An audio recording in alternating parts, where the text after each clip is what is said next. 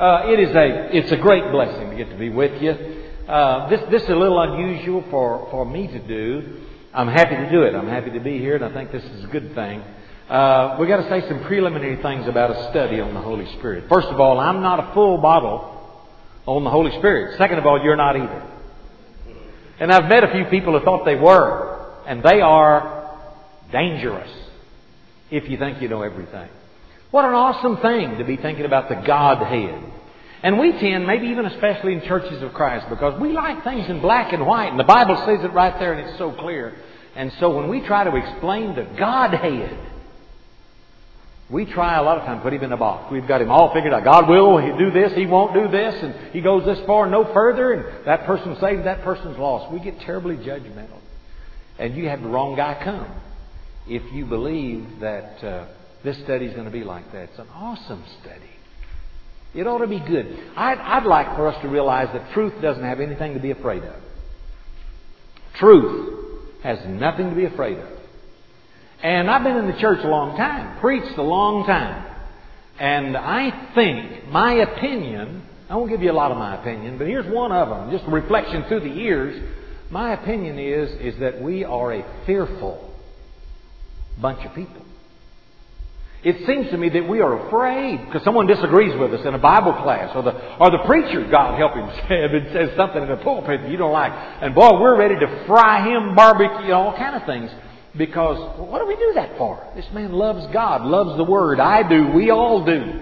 And yet, if we disagree, we can get terribly unkind and terribly alienating to one another.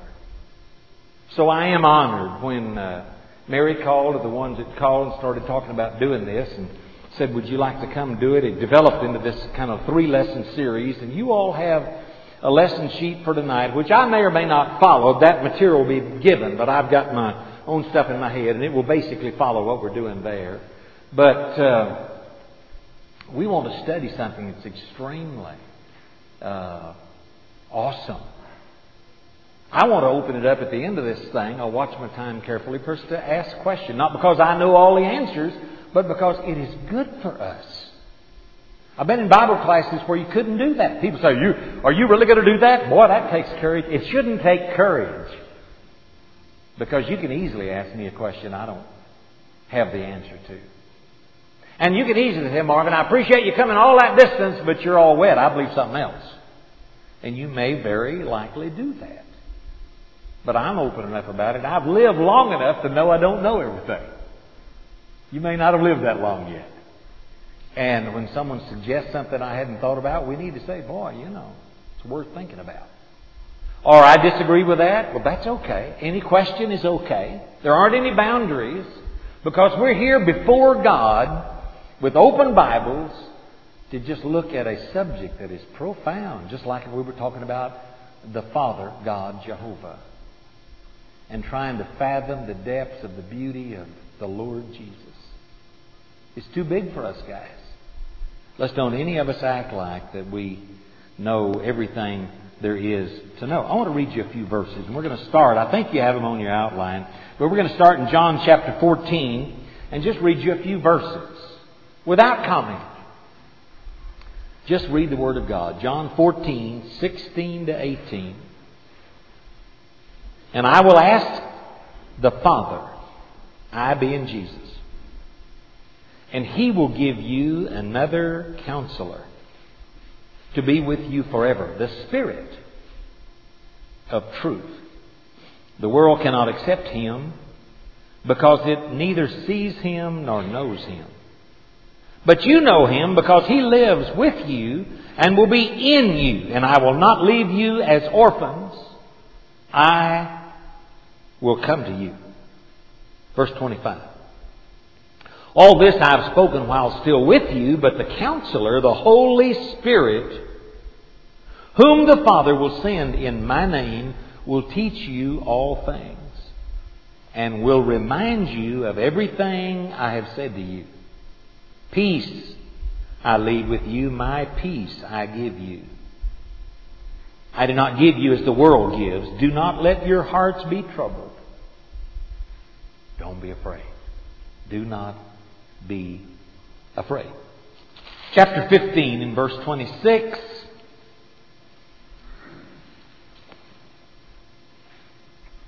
When the Counselor comes, whom I will send to you from the Father, the Spirit of truth, who goes out from the Father, He will testify about me. And you also must testify, for you have been with me from the beginning. And then, let me see, chapter 15, verse 26, and chapter 16, verses 5 through 15. Now I am going to Him who sent me. Yet none of you ask me, where are you going? Because I have said these things, you are filled with grief. But I tell you the truth, it is for your good that I'm going away. Unless I go away, the Counselor will not come to you. But if I go, I will send Him to you. And when He comes, He will convict the world of guilt in regard to sin and righteousness and judgment. In regard to sin, because men do not believe in me. In regard to righteousness, because I'm going to the Father, where you can see me no longer. And in regard to judgment, because the prince of this world now stands condemned.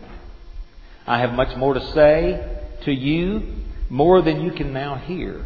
But when He, the Spirit of truth, comes, He will guide you into all truth. He will not speak on His own. He will speak only what He hears, and He will tell you what is yet to come.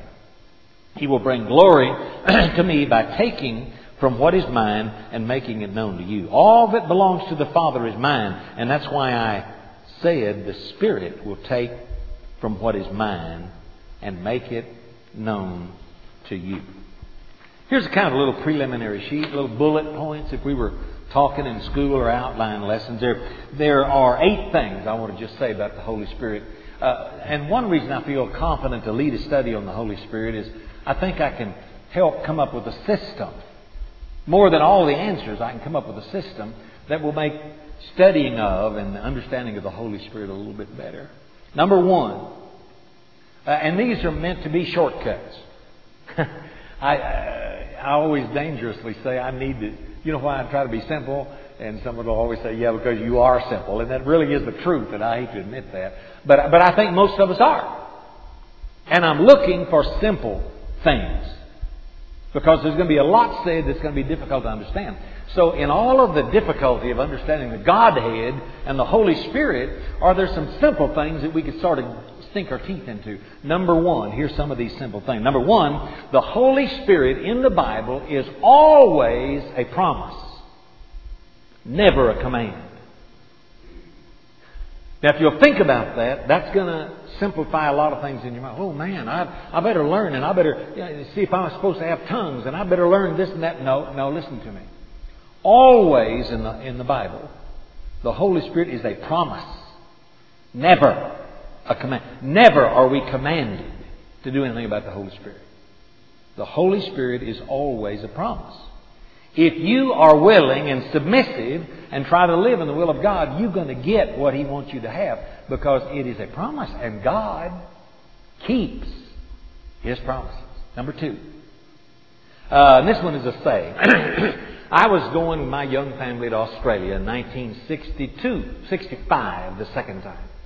And I was going to be supported by the Highland Boulevard Church in Abilene, Texas. And I was just a young guy that nobody knew, and I was wet behind the ears and all of that stuff. And they had, it seemed like 1,000 elders, I was in a room of all these guys, I was really amazed they weren't all wearing white robes, It really impressed me. Big church, well known in the brotherhood. And they were going to support me and my team to go to Australia for the second term. And I was in that room, and Brother W.F. Collier, he'd scare you to death. Wonderful man, but his manner just scared you to death, because he'd lean across the table and he'd say, how do you stand on the Holy Spirit? And I'm this young cat that can barely spell Holy Spirit.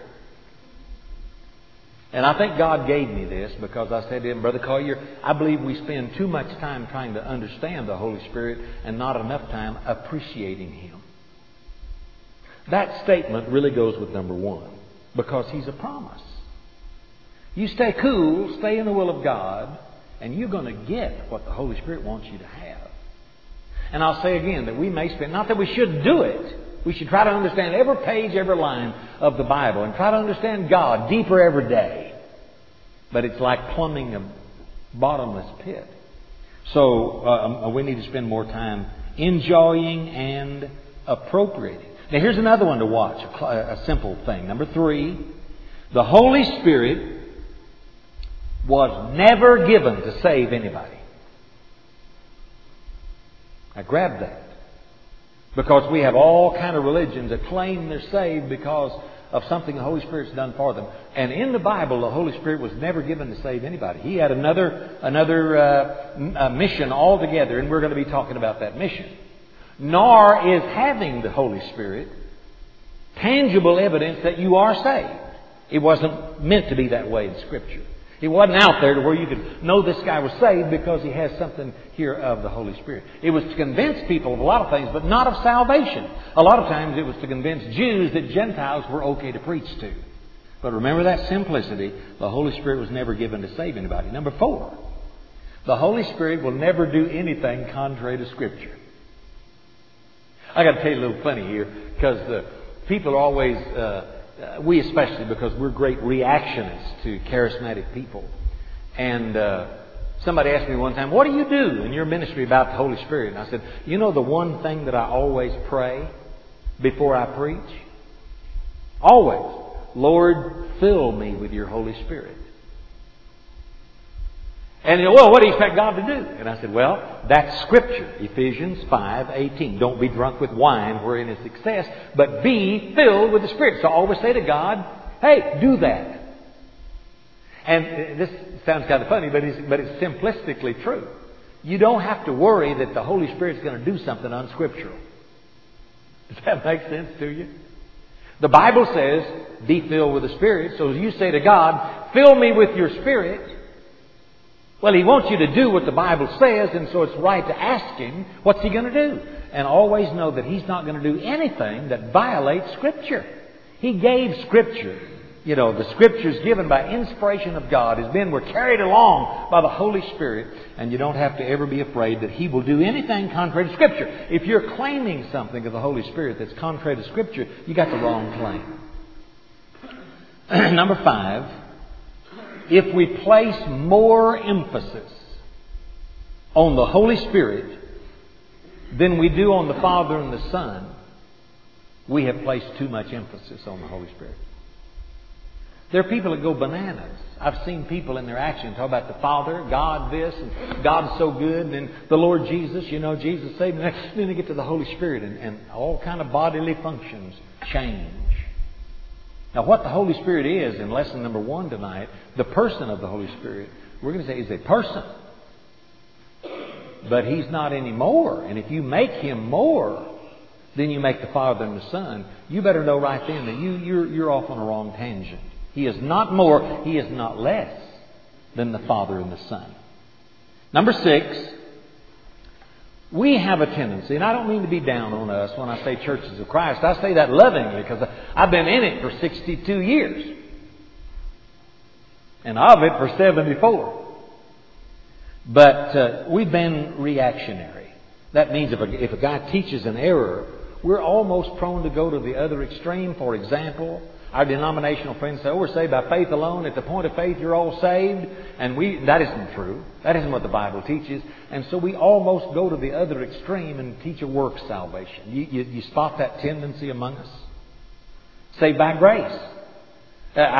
Nearly all of my growing up life, if anybody ever said anything about being saved by grace, we had to explain quickly that it was not grace alone and that you sure could fall from it. As a matter of fact, we thought you probably would.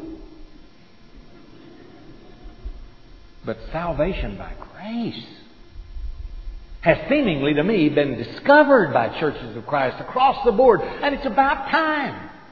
But don't go to the other extreme then and say, well, no, we're not saved by grace. We don't know that we're saved, and we're not even sure that anybody can know that they are.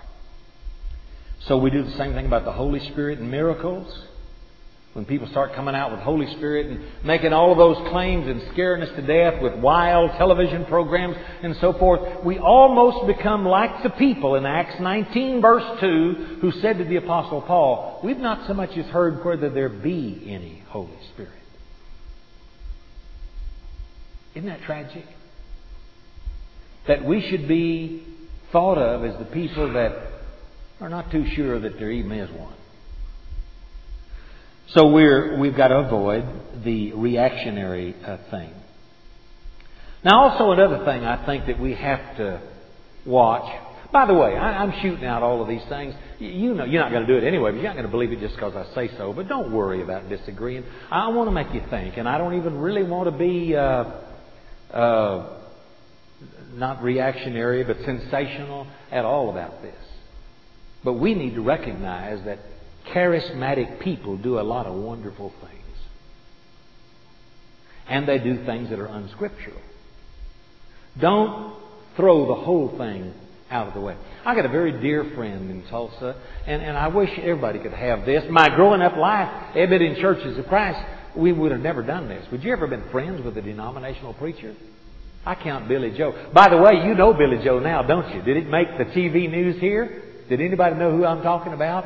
The charismatic preacher in Tulsa that last Sunday, he got hit. You saw it. I mean, the guy came out of the audience, thousands of people there, and he clobbered him twice. Bang, bang. And I wrote him an email after I said, Billy Joe, you are a class act. Because, I mean, we try to be Christians, don't we?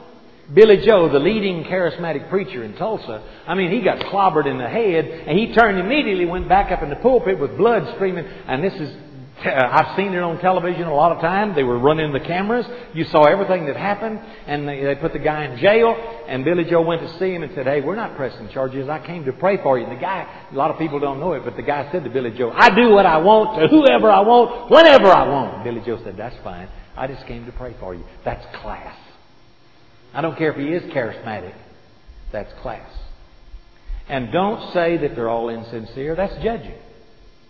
And the Bible very clearly says, judge not. So we're going to teach about what the Bible says, and we disagree with them because what the Bible says. But don't call all of their actions. Don't call their tongue speaking a farce and they're all lying. Don't do that. We don't have to do that. We're commanded in Scripture not to do that. Truth doesn't need that. So one of the things we've got to know is good where you find it. Truth is truth where you find it. Baptist, Methodist, everybody else that teach Jesus is the Son of God, that's true. Whether they teach it or don't teach it, it's good wherever it's found and evil is bad wherever it is found, even among us. Okay. One more thing. Oh, I've already said this one. Started off with this one, and it occurred to me later to put this one in. Number 8 is this one, truth. And it's a good thing to say it again, I think. Truth has nothing of which to be afraid. Lose your fears. When someone comes along and says, well, I think we ought to restudy the role of women. So do I. I think we ought to restudy everybody's role. I think we ought to restudy baptism and anything else because we're not afraid. Because if the truth comes along and finds that we are wrong, we want to be right. We've said it before, but I want to tell you the truth. A lot of times I said it, I really didn't mean it. I just meant I know I'm right, and if you give me enough time, I'll argue you into a corner and make you look bad. And since I've settled myself on what I think I believe the Bible teaches, it's amazing how freeing that gets. When someone comes along and says, I want to talk to you about premillennialism. That's all right. I want to talk to you about you guys are cold, dead religionists. I want to talk to you about getting the Holy Spirit and being baptized. I'll talk to him. I don't have all the answers. I can't push him in a corner. I don't even want to anymore. But I will discuss the Word of God on any subject. And having said that, I want to free us up, if we could, to all not be afraid. Jesus was always saying that, wasn't he? All the way through Scripture. Take your little computer and your Bible word study and type in the words, don't be afraid. Fear not. Hit the button. It will dazzle you, won't it? With all the times Jesus was saying to everybody, don't be afraid. You have nothing to fear if you will just follow me. Well, there is such controversy over the Holy Spirit today from works wild-eyed religious fanatics. To Acts 19, we've not heard whether there be any Holy Spirit. And so, but I got to say this to you, ladies and gentlemen. There won't be much power around any church without the presence of the Holy Spirit of God. You probably ought to read that verse. I'll refer to it a lot, but I'm referring to Galatians 3:3, where a tremendous question is asked. And I was just going to quote it, but since this is such a Bible study, we really ought to look at some of these. So here's Galatians 3 and verse 3. And I have it in my notes that we're probably going to read verses 1, 2, and 3 sometime, but just 3 for right now. Are you so foolish? That's a good question. After beginning with the Spirit, Holy Spirit, are you now trying to attain your goal by human effort? Now, in my life and experience, I would say touche. Because I've tried a lot of times to accomplish every other way than to seek and appropriate the power of the Holy Spirit in my life and in the church where I was a minister. Well, the 3 lessons are these. Number 1 tonight is on the person of the Holy Spirit. Tomorrow night I'd like to tackle the subject of baptism of the Holy Spirit and miracles and speaking in tongues. And are those things for today? And what about the people that do the things that we disagree with? And I'd like to fearlessly have a look at that from Scripture and lovingly toward people that we disagree with and may be wrong and may be lost, but still be loving. That's tomorrow night. Then Sunday morning, either in class or I haven't made up my mind. I need to talk to the elders about what they would like me to do Sunday morning. Somebody said do something on unity and fellowship, and I'd certainly enjoy doing that. But I'll do what's best for this church, best I can. But I plan for one of the times Sunday morning to speak on the indwelling of the Holy Spirit. What does that mean? And how do we appropriate it? Okay, Roman numeral 1 on the person of the Holy Spirit. He is a person. It's not a feeling. We're not talking about a thing here. It isn't the Bible. I had one guy to tell me one time years ago, and I puzzled about it for years. Never knew what he meant. When he said this guy was asking everybody wanted to come forward and be filled with the Holy Spirit, he said, I had him here in my pocket. And I thought, I don't understand that. And decades later, I realized that guy was talking about he had his New Testament in his pocket.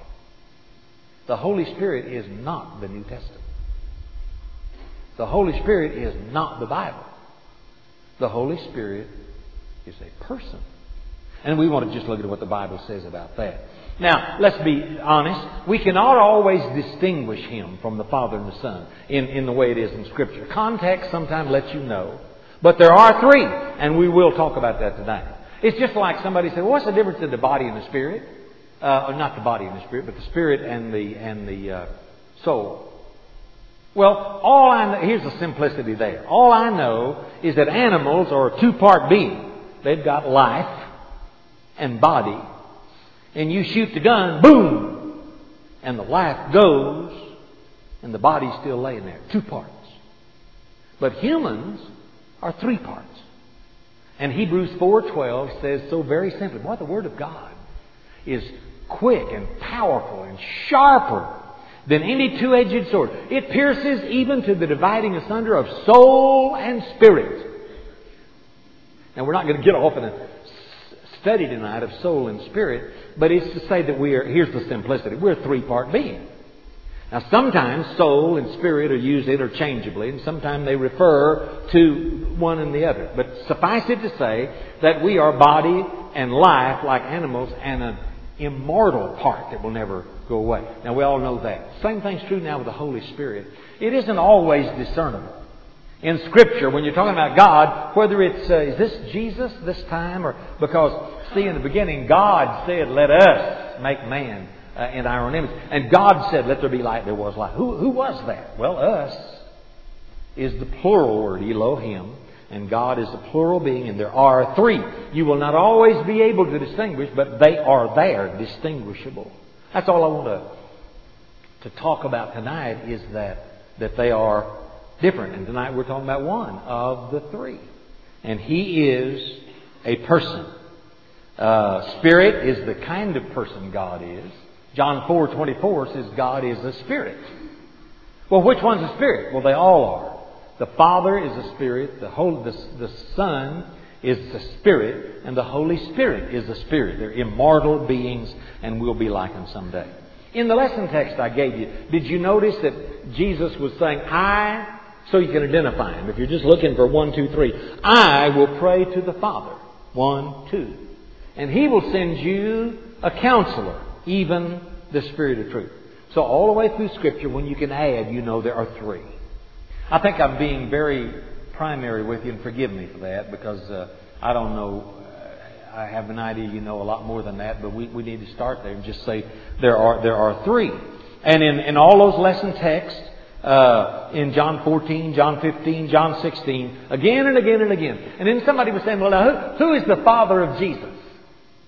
Because didn't Matthew 1 say that which is in her is of the Holy Spirit? Now, was it the Holy Spirit or was it the Father that fathered Jesus?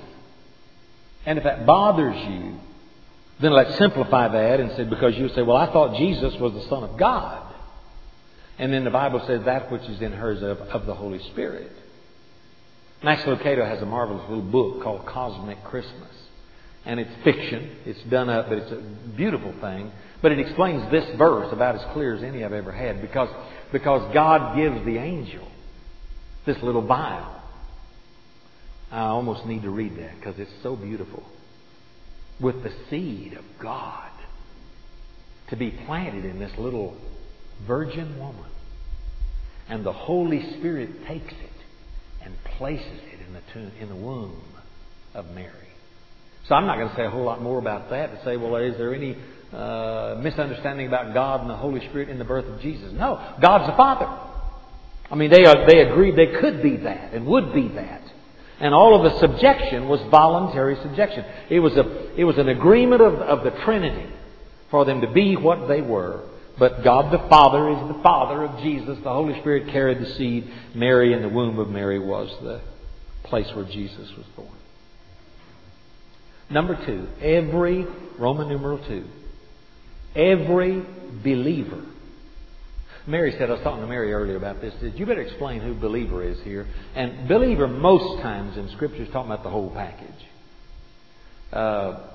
I think we need to explain that because somebody will say, oh, you mean everybody who just believes and doesn't obey. No, that's not a believer in the Scripture. The Scripture really talks about you have faith without works. That's dead. It's not what I'm talking about. So when the Bible talks in a positive way about the believer, we're talking about an obedient believer. In our case, a baptized believer obeying the Lord.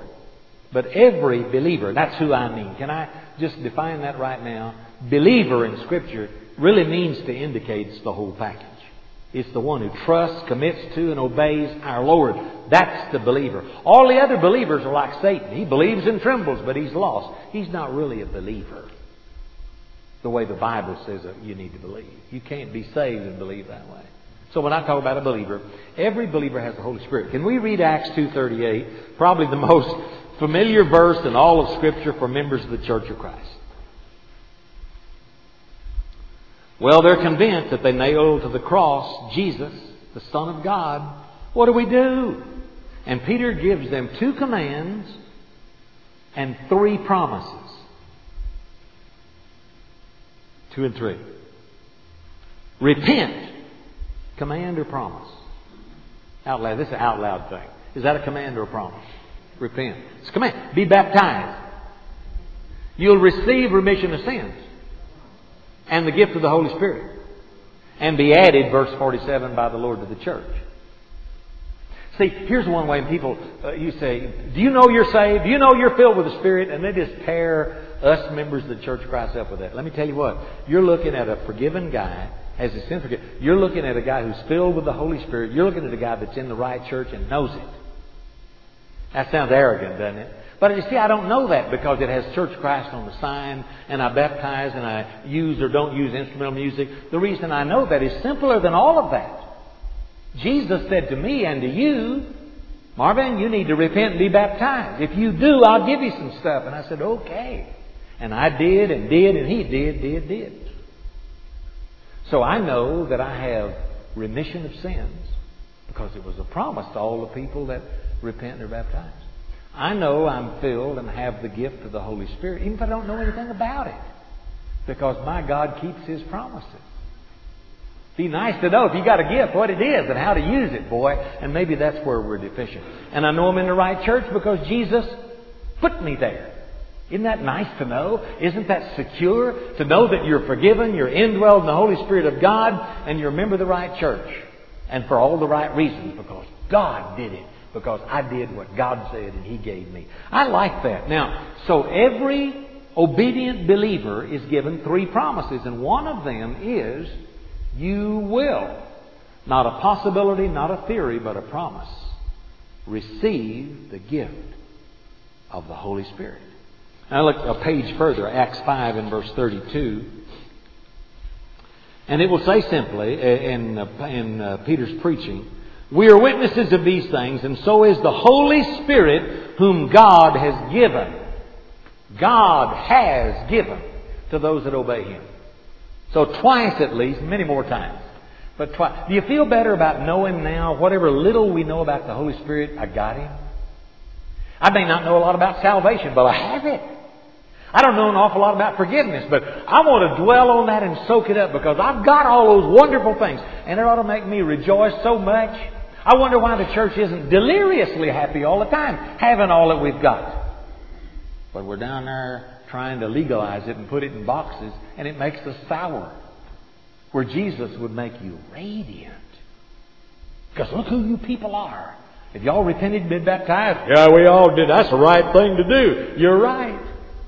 Well, in that case, I'm looking at forgiven and indwell people who are members of the blood-bought church of Jesus Christ, and there isn't any doubt that you are. Wow! The Christian response is wow.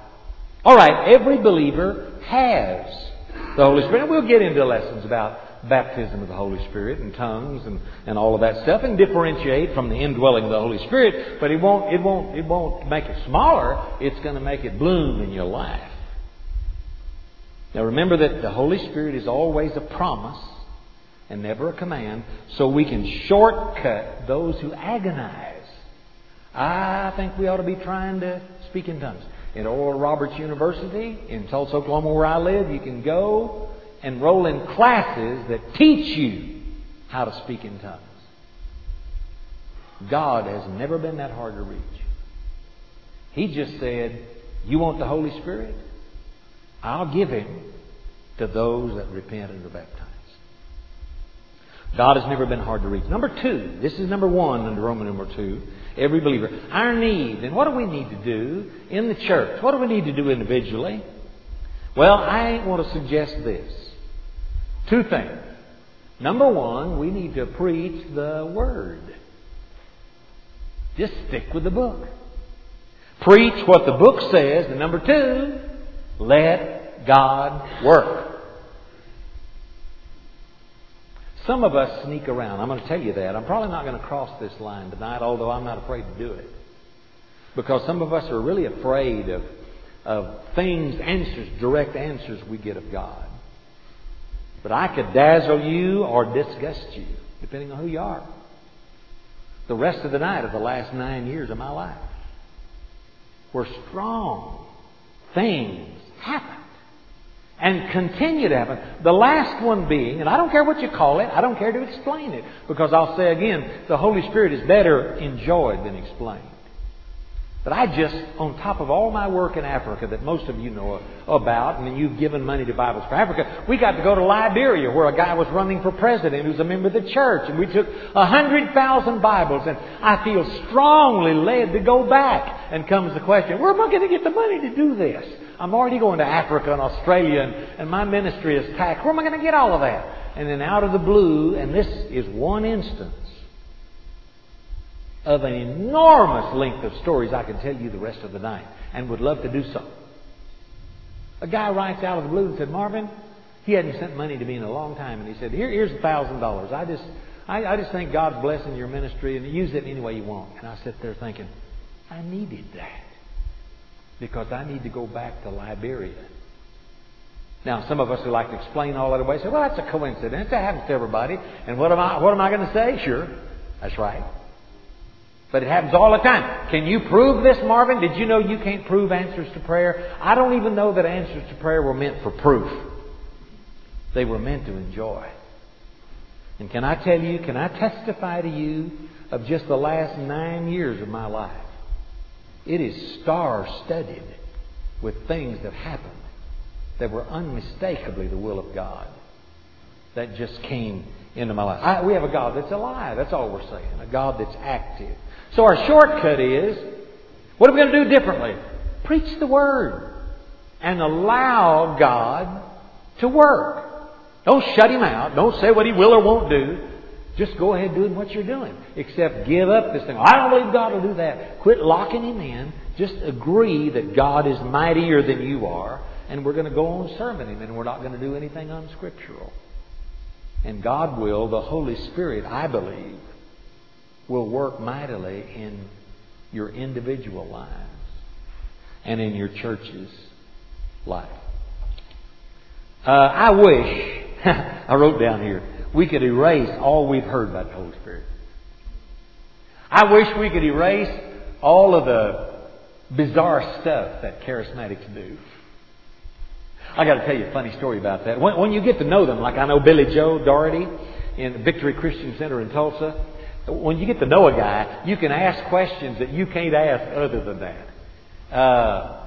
I started to tell you the guy's name, but that's not fair, and I don't want to, even if I think he's wrong. But there is a guy on television. Okay, I'll go that far. You've seen him. That I think is so bizarre. He looks to me, this is my judgment, to be so fakey. And now I've got a friend here that's a good friend, and we can talk, and I lock him in corners, and he locks me in corners when we're talking about Scripture and what God will do. And I find out by deep discussion with him, we're not as far apart as we think. Sometimes we just misunderstand each other. But I said, Billy Joe, you have this guy speak in your church. And I don't want to judge anybody, but he looks so fake. And Billy Joe said to me, well, Marvin, we have our granola. And I said, you're what? And he said, our fruits, nuts, and flakes. And I just had to laugh because here's a guy admitting there are weirdos among us. Now, I wonder with me tonight, are you ready to admit that among churches of Christ we have our own weirdos? You might think you're looking at one. Do not say amen at the wrong time. But I mean, just admit it. We're not all perfect. We're not all, on and know all the truth and act right and everything. And so, but that doesn't prove anything. Many charismatics don't fellowship each other. Anyway, now I'm going to start talking a little bit about subjective religion. And subjective religion only means my feelings. Boy, you can't tell me I'm not right. And I was saved and I know it. Let me tell you, I was out there and the Spirit of God came upon me and I knew my sins were forgiven. And you can't argue with that. And I used to try. I don't even do that anymore. One guy gave me his conversion story out in a cow lot. And some really bizarre thing happened and God called him, struck him down, saved him right on the spot. And then he got through and said to me, and I offer this to you. He says to me, Marvin, you don't believe that, do you? Now, if I say I don't believe that, I've lost the guy. If I say I do believe it, I'm lying.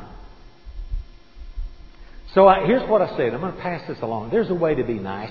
And doesn't the Bible say speak the truth in love? I was able to really preach to that guy because he got through and I said, well, Jim, I wasn't there.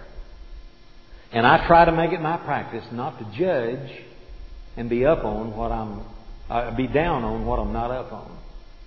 But let me tell you the story of my conversion. And I told him mine, and I said, now the difference in what you told me and what I told you is that my simple conversion is a duplicate of all the conversions in the book of Acts. And I can't find one like yours in the Bible. And I prefer, I don't know about you, we're both going to face God.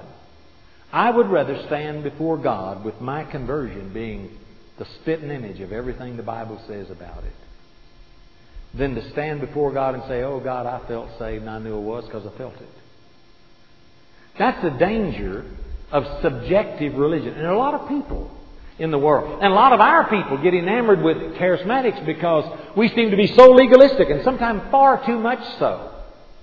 And so we're susceptible easily to people who love God and it just looks that way and they act that way and the things in their lives even show it that way. And one guy said to me, I'll just go ahead and tell you who it was. It was a Baptist friend of mine. Said to me, "You know, Marvin," he said to me in an elevator one time. He said to me, "You know, Marvin, the Church of Christ is closer to the Bible than the Baptists." But he said Baptists, he was generalizing. Baptists are closer to God than you guys are. And I know what he meant. Because there are a lot of people in other churches that are so sincere, love God, you can't question that. And I also comparing it to there's a lot of people in the Church of Christ that may have no love in their heart at all, just a legalistic system. And you always compare their best with our worst. But I said to him, I've forgotten his first name. You know, the beautiful thing is you don't have to choose between. You can have the truth and be close to God. And that's what I want to try to do and to be. Now, you're listening real well, and I'm taking this longer, but I'm nearly through with what I'm going to say tonight. And then we're going to open it up to, you can ask any question you like. You need to know that a guy says speaking in tongues. They want, subjective religion says, you don't believe in speaking in tongues.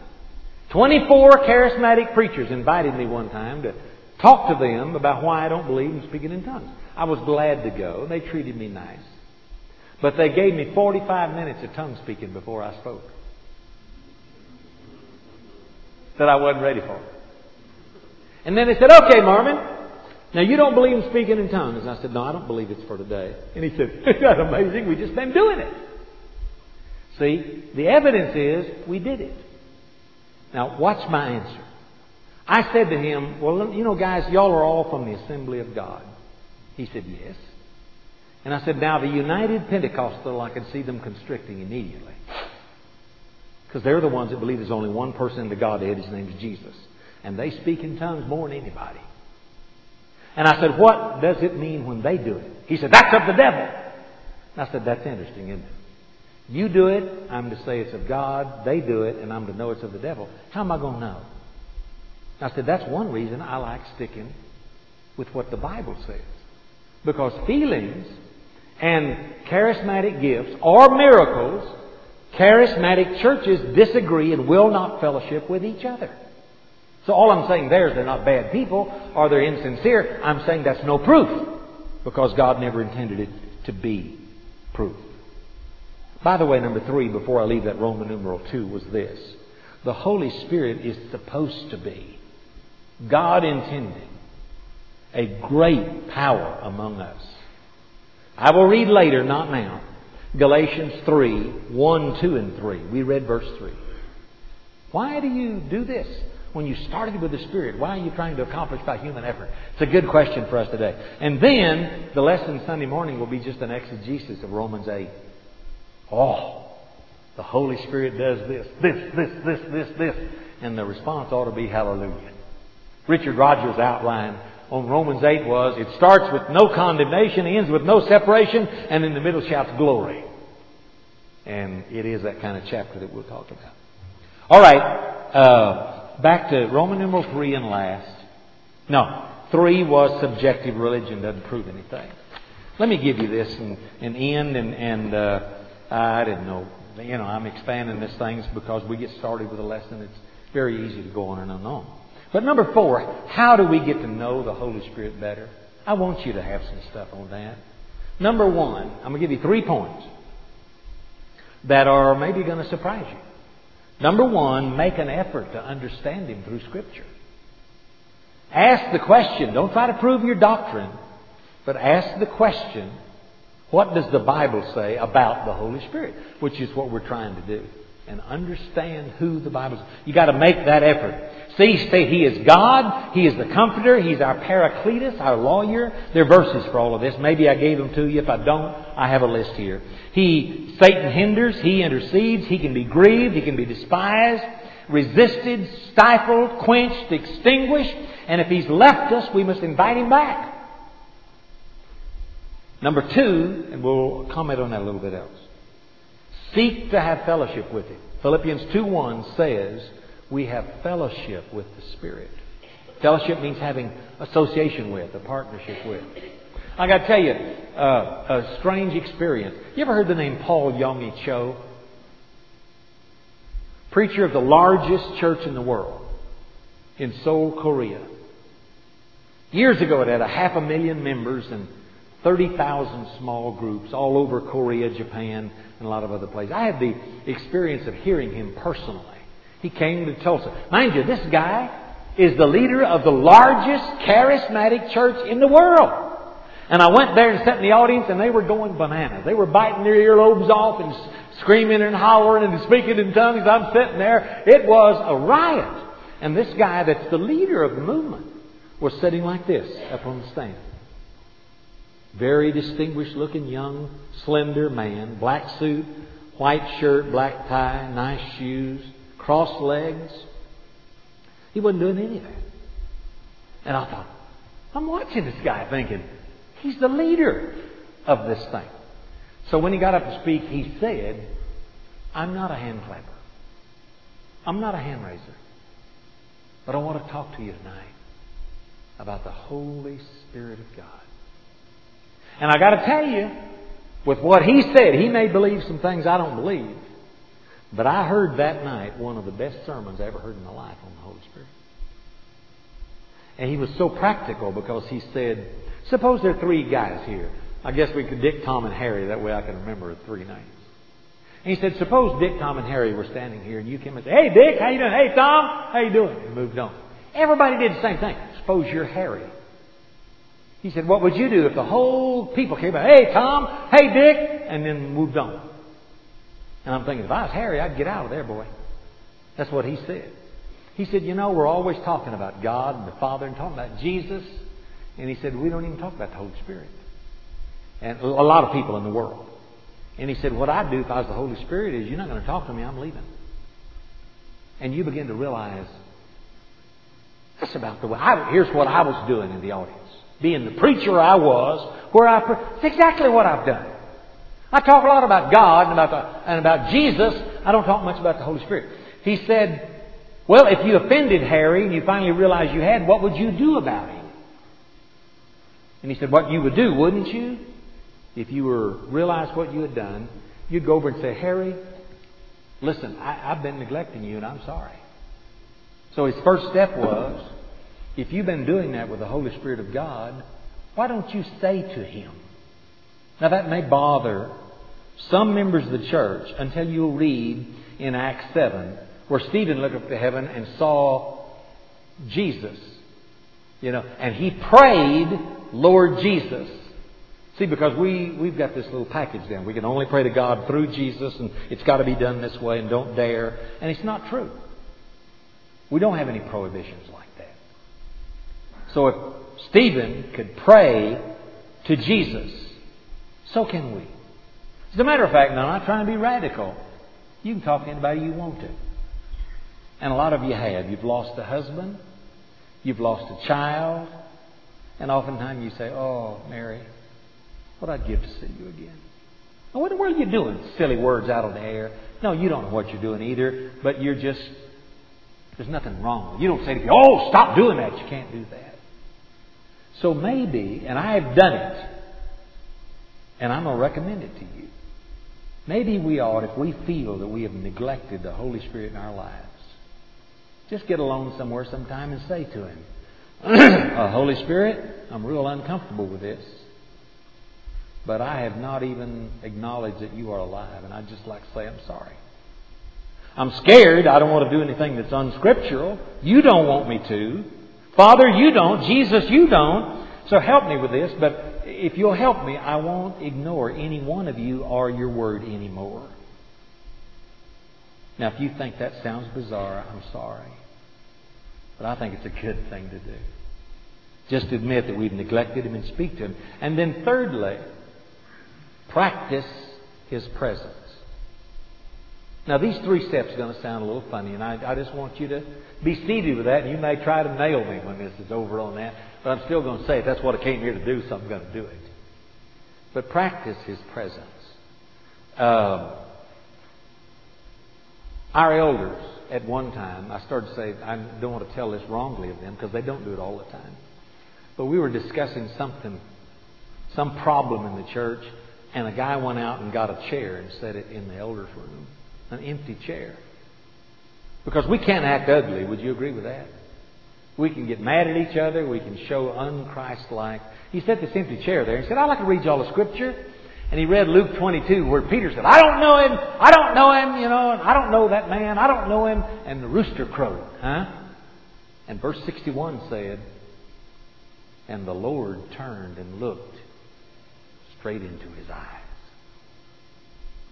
And this elder said, I just wanted to put the chair here to just kind of remind us. Jesus is here looking at us. And it makes a profound difference. Nothing miraculous about it. The Bible doesn't say do it. We're not trying to start some unscriptural doctrine, but we are aiding ourselves to know that He's there and watching.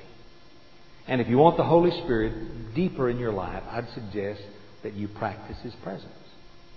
That you pray to Him as well as the Father and the Son. And that you practice what you have neglected for years in His presence, that He really is there, because of course He really is. Most of all, I say finally, invite Him in your life. I love the verse in Revelation 3 and verse 20, and I'm going to end with this, and you can ask any question you like. But in Revelation 3:20, Jesus said, Behold, I stand at the door and knock. If any man will open, I'll come in. I think that's a marvelous thing. I've heard people say before, and so I'm not going to limit this to the Holy Spirit, that it probably would be a really good thing for us to get off somewhere alone and really pray that. Lord, You've been knocking on my heart all this time. I am begging You to come in. Because He said, if you'll let me in, I'll come in. So if we do it, Father's coming in. The Son's coming in.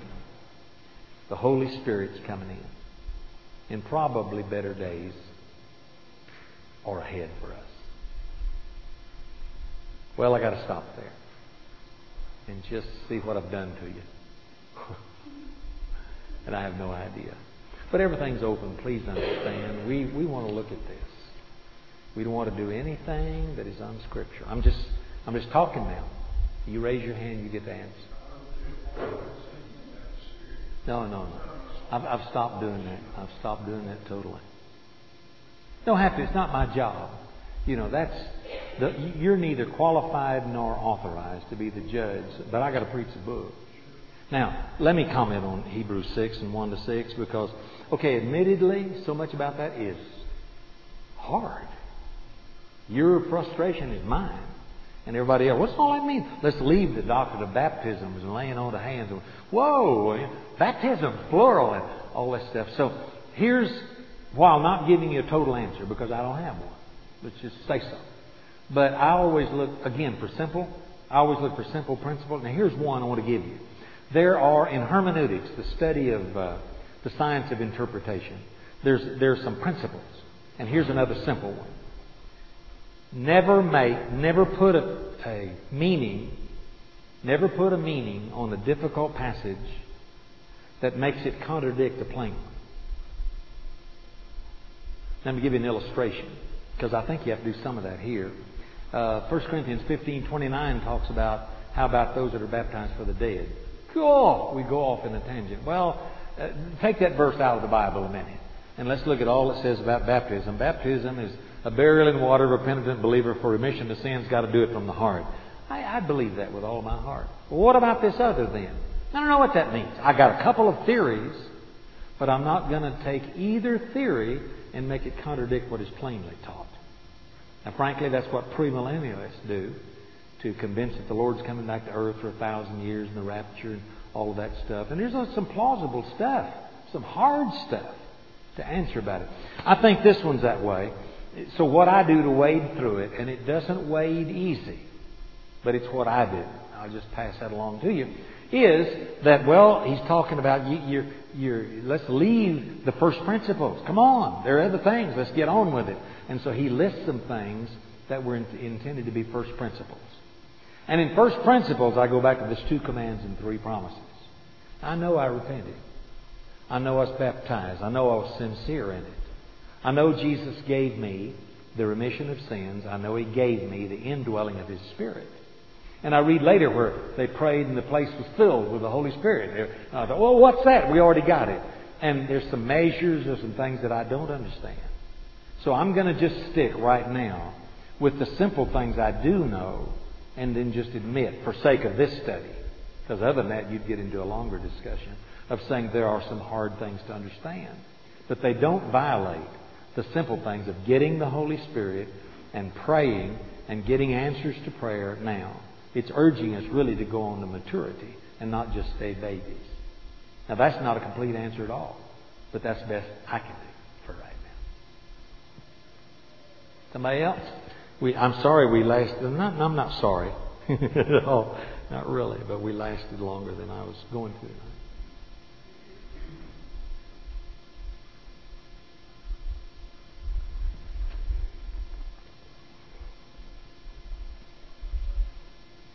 We'll have 30 seconds of silence. Yes, brother.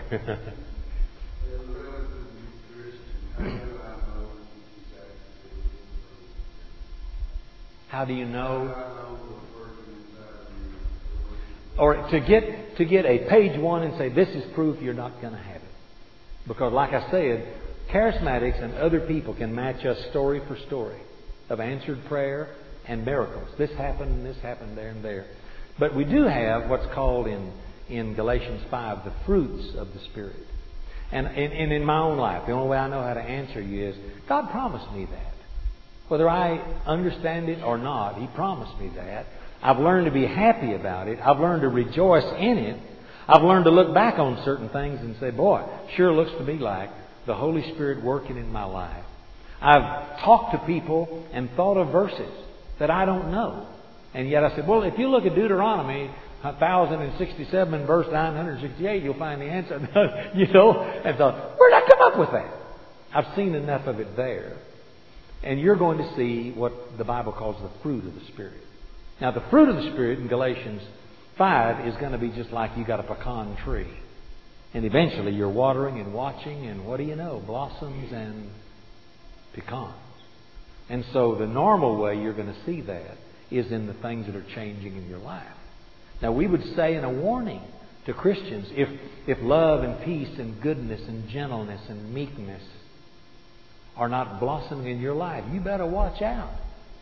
Because you may not be allowing the Holy Spirit, that's a permission to work in your life. So you're going to see fruits of it, and then along the way you're going to see, as I said, I can testify. It won't prove anything, but I can testify some marvelous things, especially over the last 9 years, of things that just boom, boom, boom happen in my ministry that I think, boy, these are wonderful. God isn't protecting me, making me a Superman or anything, but there is a looking back of the evidence that's there. Never intended for proof, always intended for enjoyment and appropriation. See, a lot of our answers aren't going to be so locked in a box, but they're going to give you hope.